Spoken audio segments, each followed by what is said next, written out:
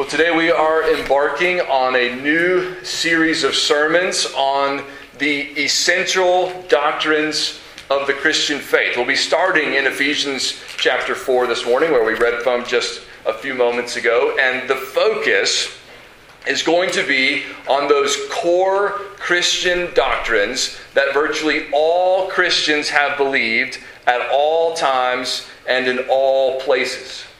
And Lord willing, over the next 10 weeks or so, we are going to focus our attention on what the Scripture says about God the Father and Christ the Son and the Holy Spirit. What the Scripture says about forgiveness. What the Scripture says about resurrection and the church and the hope that we have of eternal life.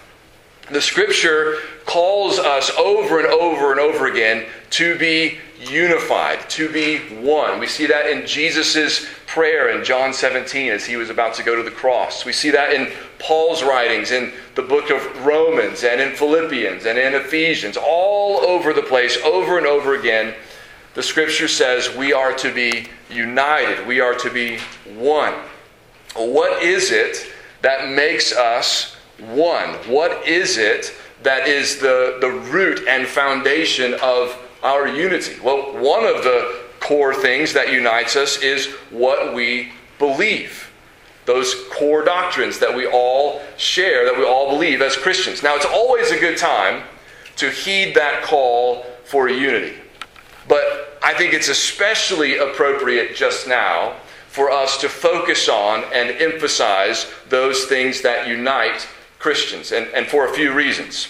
First of all, you may have noticed that we live in a time of extreme division and divisiveness and animosity and anger, and we don't want that to creep into the church and affect the life and heart of the church. And so one of the ways to avoid that is to remind ourselves of why we are together, why we are united, why we are one body.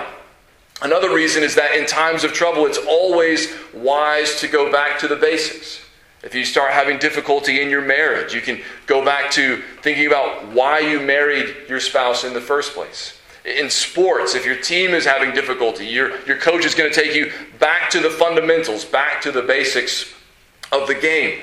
Well, again, we live in times of trouble. And so it is good for us to go back to those fundamentals of the faith, those essential doctrines that are at the heart of who we are as Christians. Another reason I think this is important is because it is too easy for us to become experts in the things that are peripheral while being novices about the things that are essential. Sometimes we major on the minors instead of majoring on the majors. Right? We want to major on the majors. We want to focus our primary attention on the things that the Scriptures say are primary.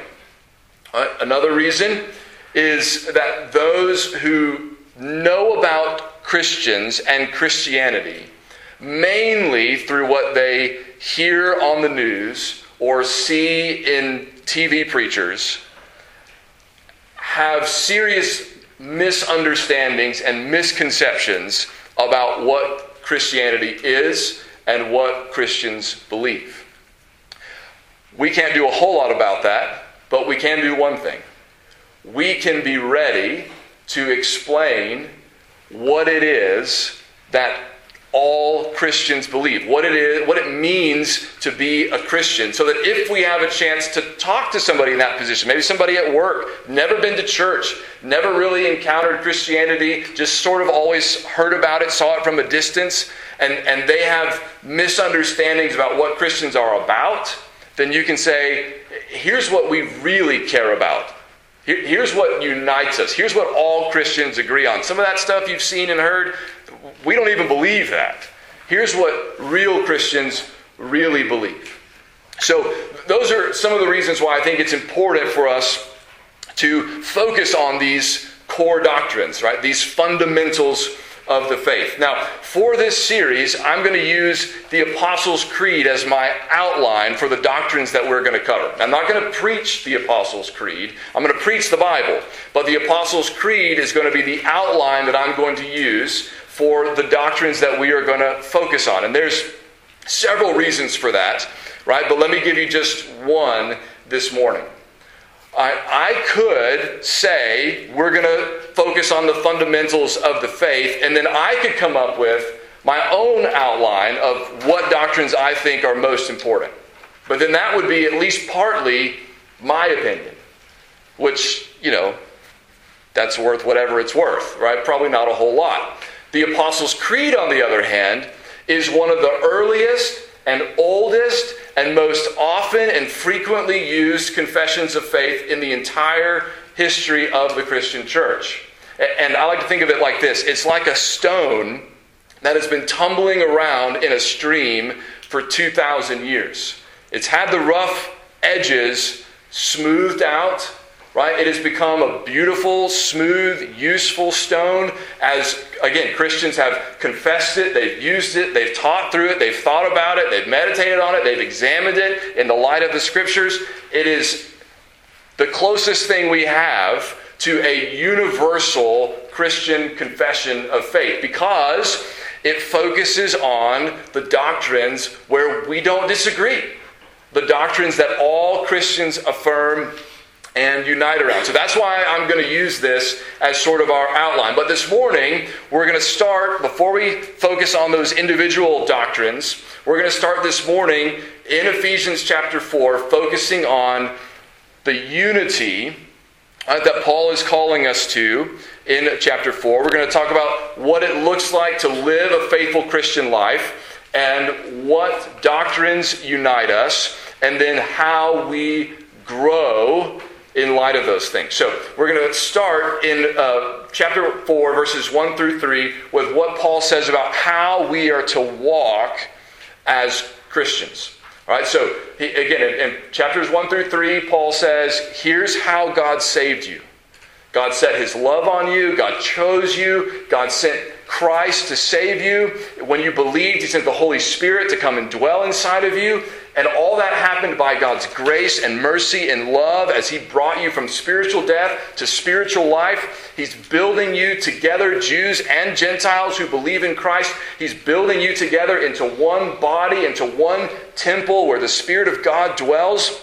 And then he gets to chapter 4 and he says, therefore, that because of all that, because of what Christ has done for you, because of how God has loved you and saved you, here's how you need to live. When he says, I therefore, a prisoner for the Lord, urge you to walk in a manner worthy of the calling to which you have been called, what he's saying is your walk is your life. That's how you live. And you need to walk worthy in a way that's fitting with the calling that you have been called. That calling is your call to salvation, the call to faith in Christ, the summons to belong to Jesus. So he says, you've been called, you've been saved, now you need to live, you need to walk in a way that fits with that calling, that fits with that salvation. So what does that look like?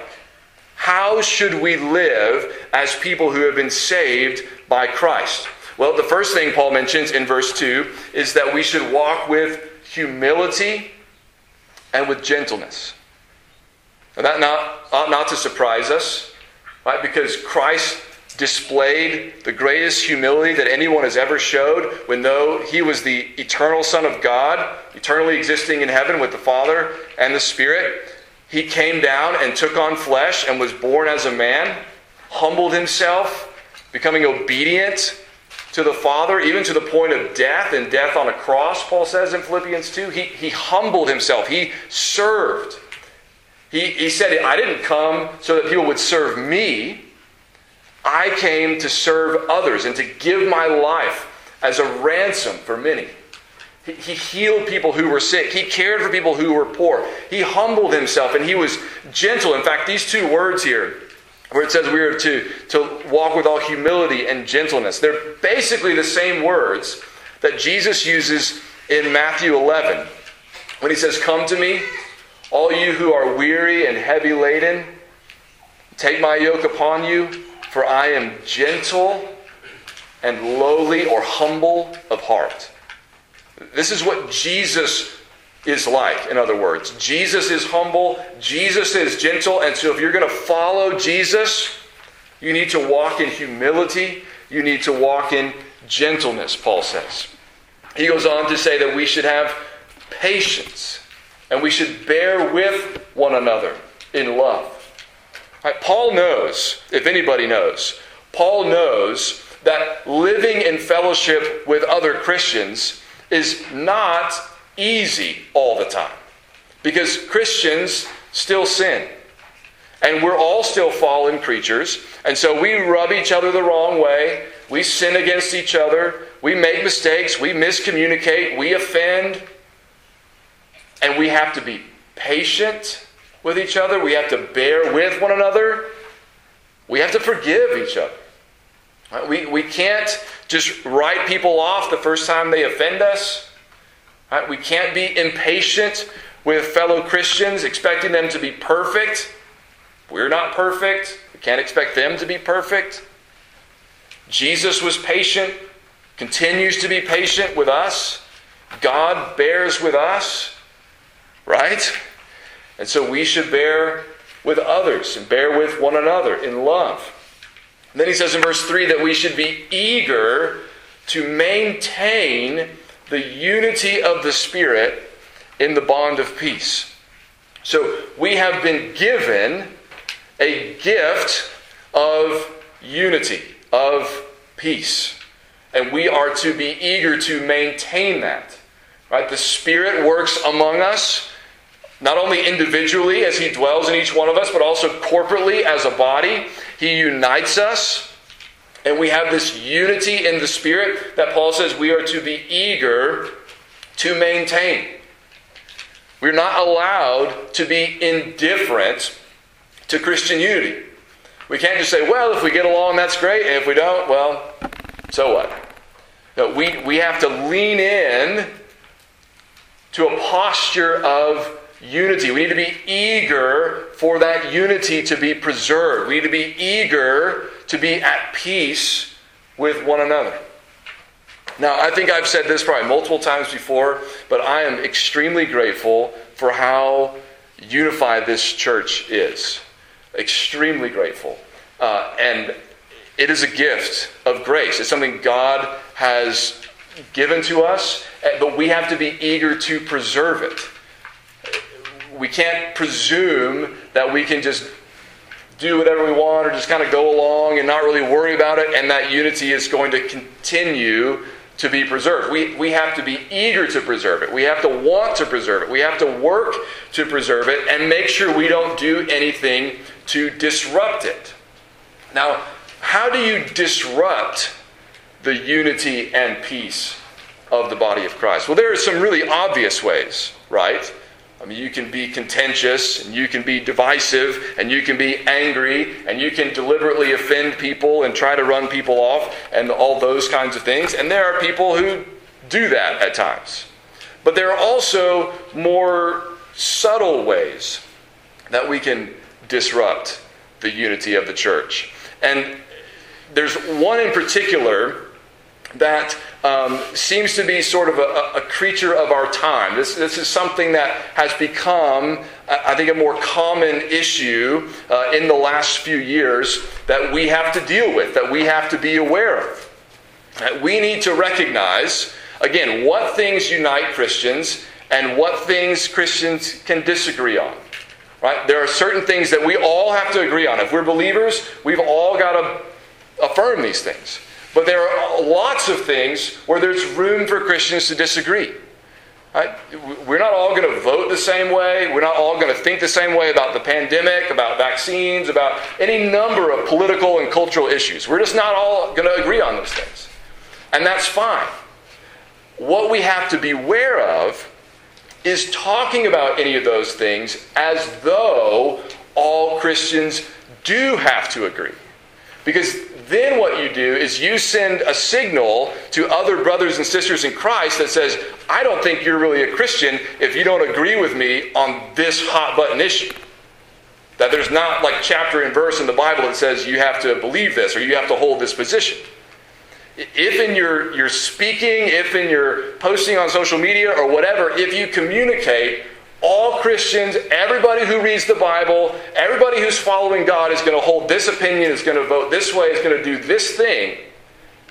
You may not ever realize you're doing it, but you are disrupting your unity with other brothers and sisters in Christ who now feel like you don't think they belong because they don't agree with you on this non-essential, not clearly biblical or biblically mandated issue.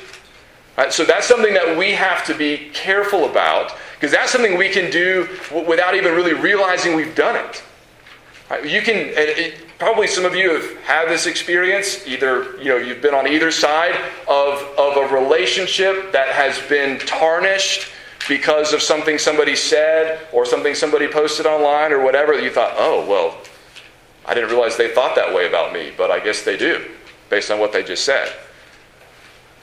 We have to be careful about those kinds of things, right? So that we focus, again, on those things that unite. We can hold those opinions. We can even have, loving, understanding debates and disagreements. I'm not saying you can't talk about those things. We can, and we should. That's healthy. But when we talk about them as though anybody who disagrees with us doesn't read the Bible or doesn't really love Jesus or is, ignorant or something, then that's where we can unintentionally disrupt the unity that we are supposed to be eager to maintain. Now, what does this unity consist of? What does it look like? What is it that unites us? That's Paul's focus in verses 4 through 6, where he says there is one body and one Spirit and so on. So let's start with the fact that he says this just is. This unity exists. This is not something that we create or manufacture. This is not something that we have to come up with on our own. This is a reality that already exists, and we are united because we share in it. Right? The reality of one God, one Lord, one Spirit, one body, that just is. We didn't come up with that. Paul didn't come up with that. It already exists, right? And we, by believing in this one God, Father, Son, and Spirit, right, and being a part of this one body, we are united because we are all sharing in this unified reality. So what is this unity? Where does it consist of? Well, the first thing he says is that there's one body. Now, this is his emphasis in the book of Ephesians. When he says there's one body, he means everybody who believes, Jew and Gentile. That's his focus. Everybody who believes has been united as one. There's one body of Christ. There's one church.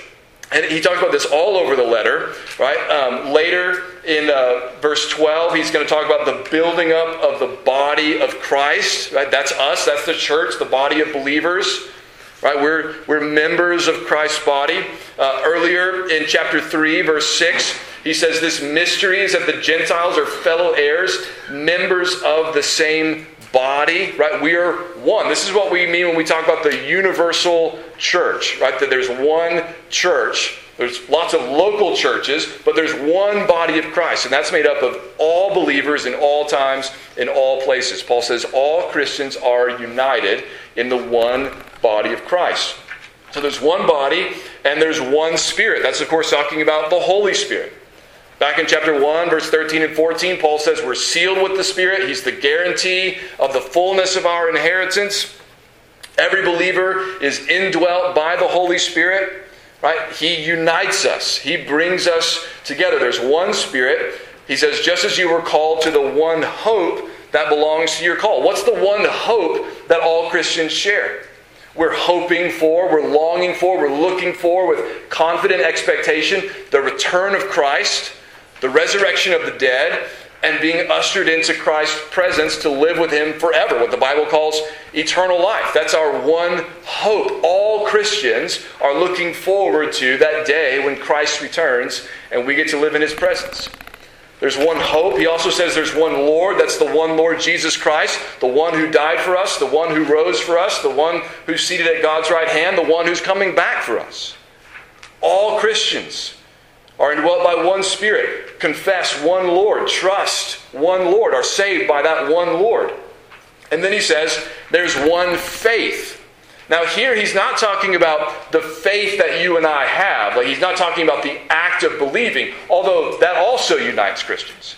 Here he's talking about one faith, meaning the faith that we believe, like the doctrines that we believe, not the act of faith, but the objects of our faith.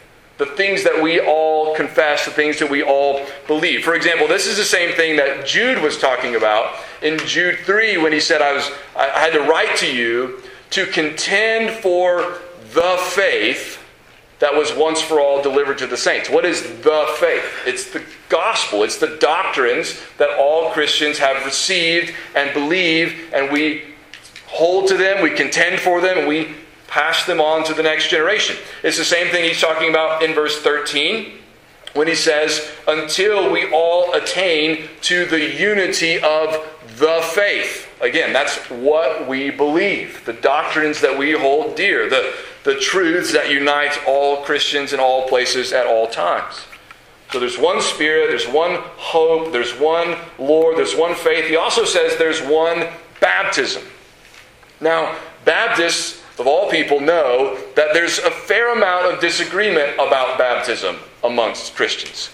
But what Paul is emphasizing here is that baptism unites all Christians. And we need to think about this, right? Because though Baptists disagree with almost everybody else about who should be baptized and how they should be baptized and when they should be baptized, all Christians baptize. There's not a denomination of Christians that doesn't practice baptism. All Christians baptize in water, and all Christians baptize, right, to show that we belong to Christ. Now again, there are disagreements about the timing, who should be baptized, by immersion or not, etc. But think about the fact, right, that all Christians practice baptism. It unites us. Even as it in some ways divides us, more fundamentally, it unites us. Right? So it's one faith, one baptism, then he says one God and Father of all, who is over all and through all and in all. The main reason why all Christians are united is because there's only one God. There's one God, one Father, and He's over everything. He's the one who is sovereign. He's the one who's in control. He's the one that everything belongs to. One God, one Father, one Lord, one Spirit, one salvation, one baptism, one hope. This is what unites all Christians in all places at all times. And I think you'll see if you compare those verses to the Apostles' Creed, they line up pretty well. The Apostles' Creed is our way, one way, that people have said, here's how we can confess, here's how we can say what it is that unites us. It has the same structure that Ephesians 4:4-6 has. Emphasis on the fact that we believe in one God, that we believe in one Lord, that we believe in one Spirit. Focuses on our salvation, focuses on what Christ has done for us. It's a way of saying what Ephesians 4 is saying collectively. Right? So that's where our real unity consists. That's what really unites us. We might be together on a lot of other things that aren't as important. We might be united on all kinds of things. But these are the things that we have to be united about if we're Christians. And these are the things that it is most important that we are united about. Who our God is and what He's done for us and how we've come to belong to Him. That is the essence of our unity. Now, if we're already unified, do we need to grow? Is there any progress to be made? There is. Briefly, I just want to point out how Paul points us in this direction, starting in verse 11. He says, and he gave, talking about Christ, he gave the apostles, the prophets, the evangelists, the shepherds, and teachers to equip the saints for the work of ministry, for building up the body of Christ, until we all attain to the unity of the faith and of the knowledge of the Son of God. So he says Jesus has given gifts to the church. And some of those gifts are apostles, prophets, evangelists, shepherds or pastors, and teachers. And all of those offices that he mentions, apostles, prophets, etc., all of those have a teaching function.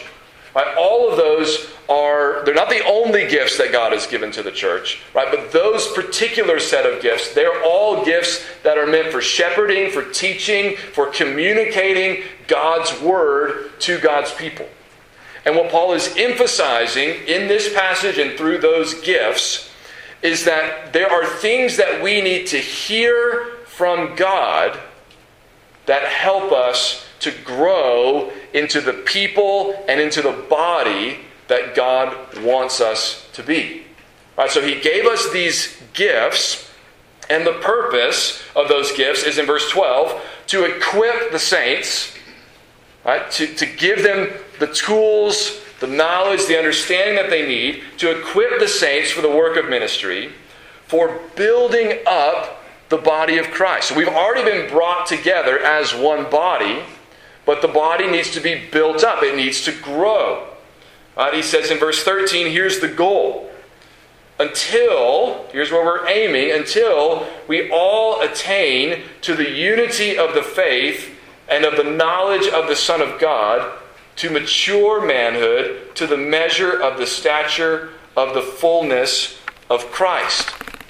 In other words, we're supposed to grow, we're supposed to mature, we're supposed to become full-grown men, full-grown people, so to speak, a full-grown body of Christ with maturity, with full stature. And what does that look like? It looks like being unified in the faith and in the knowledge of the Son of God. Right, that does not mean that at some point we're all going to have to agree on every possible doctrine in Scripture, on the interpretation of every passage in every book of the Bible. That's not going to happen this side of seeing Jesus face to face.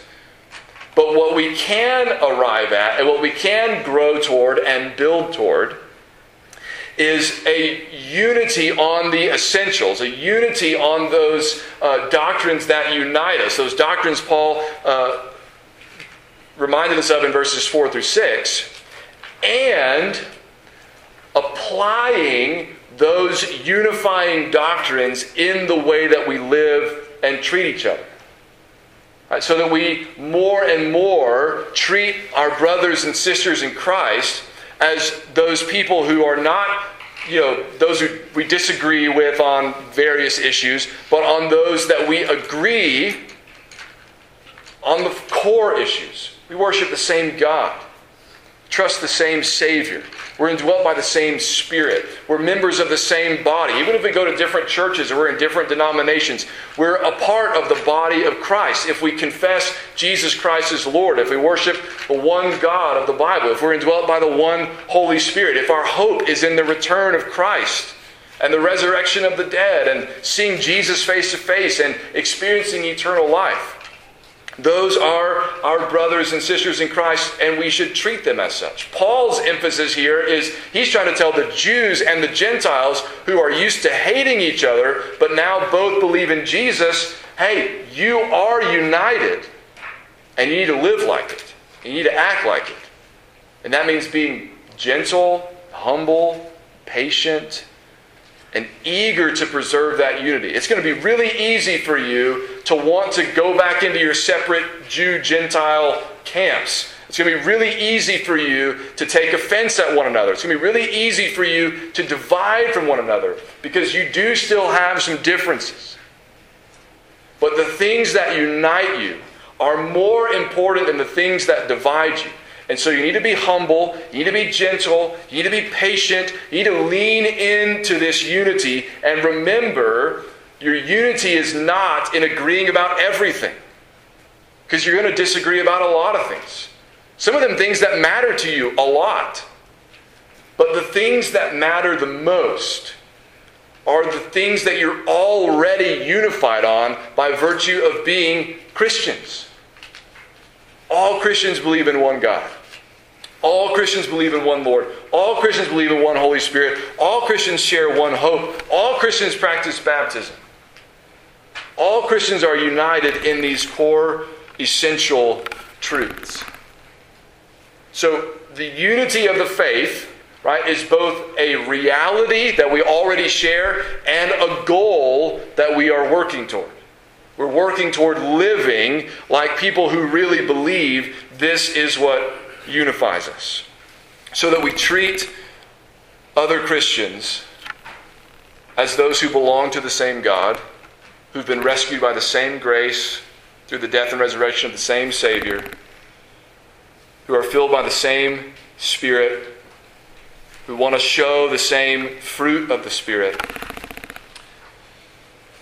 That's the kind of unity that Jesus prays for, that Paul calls us to, and that we want to embody and be eager to maintain. Let's pray.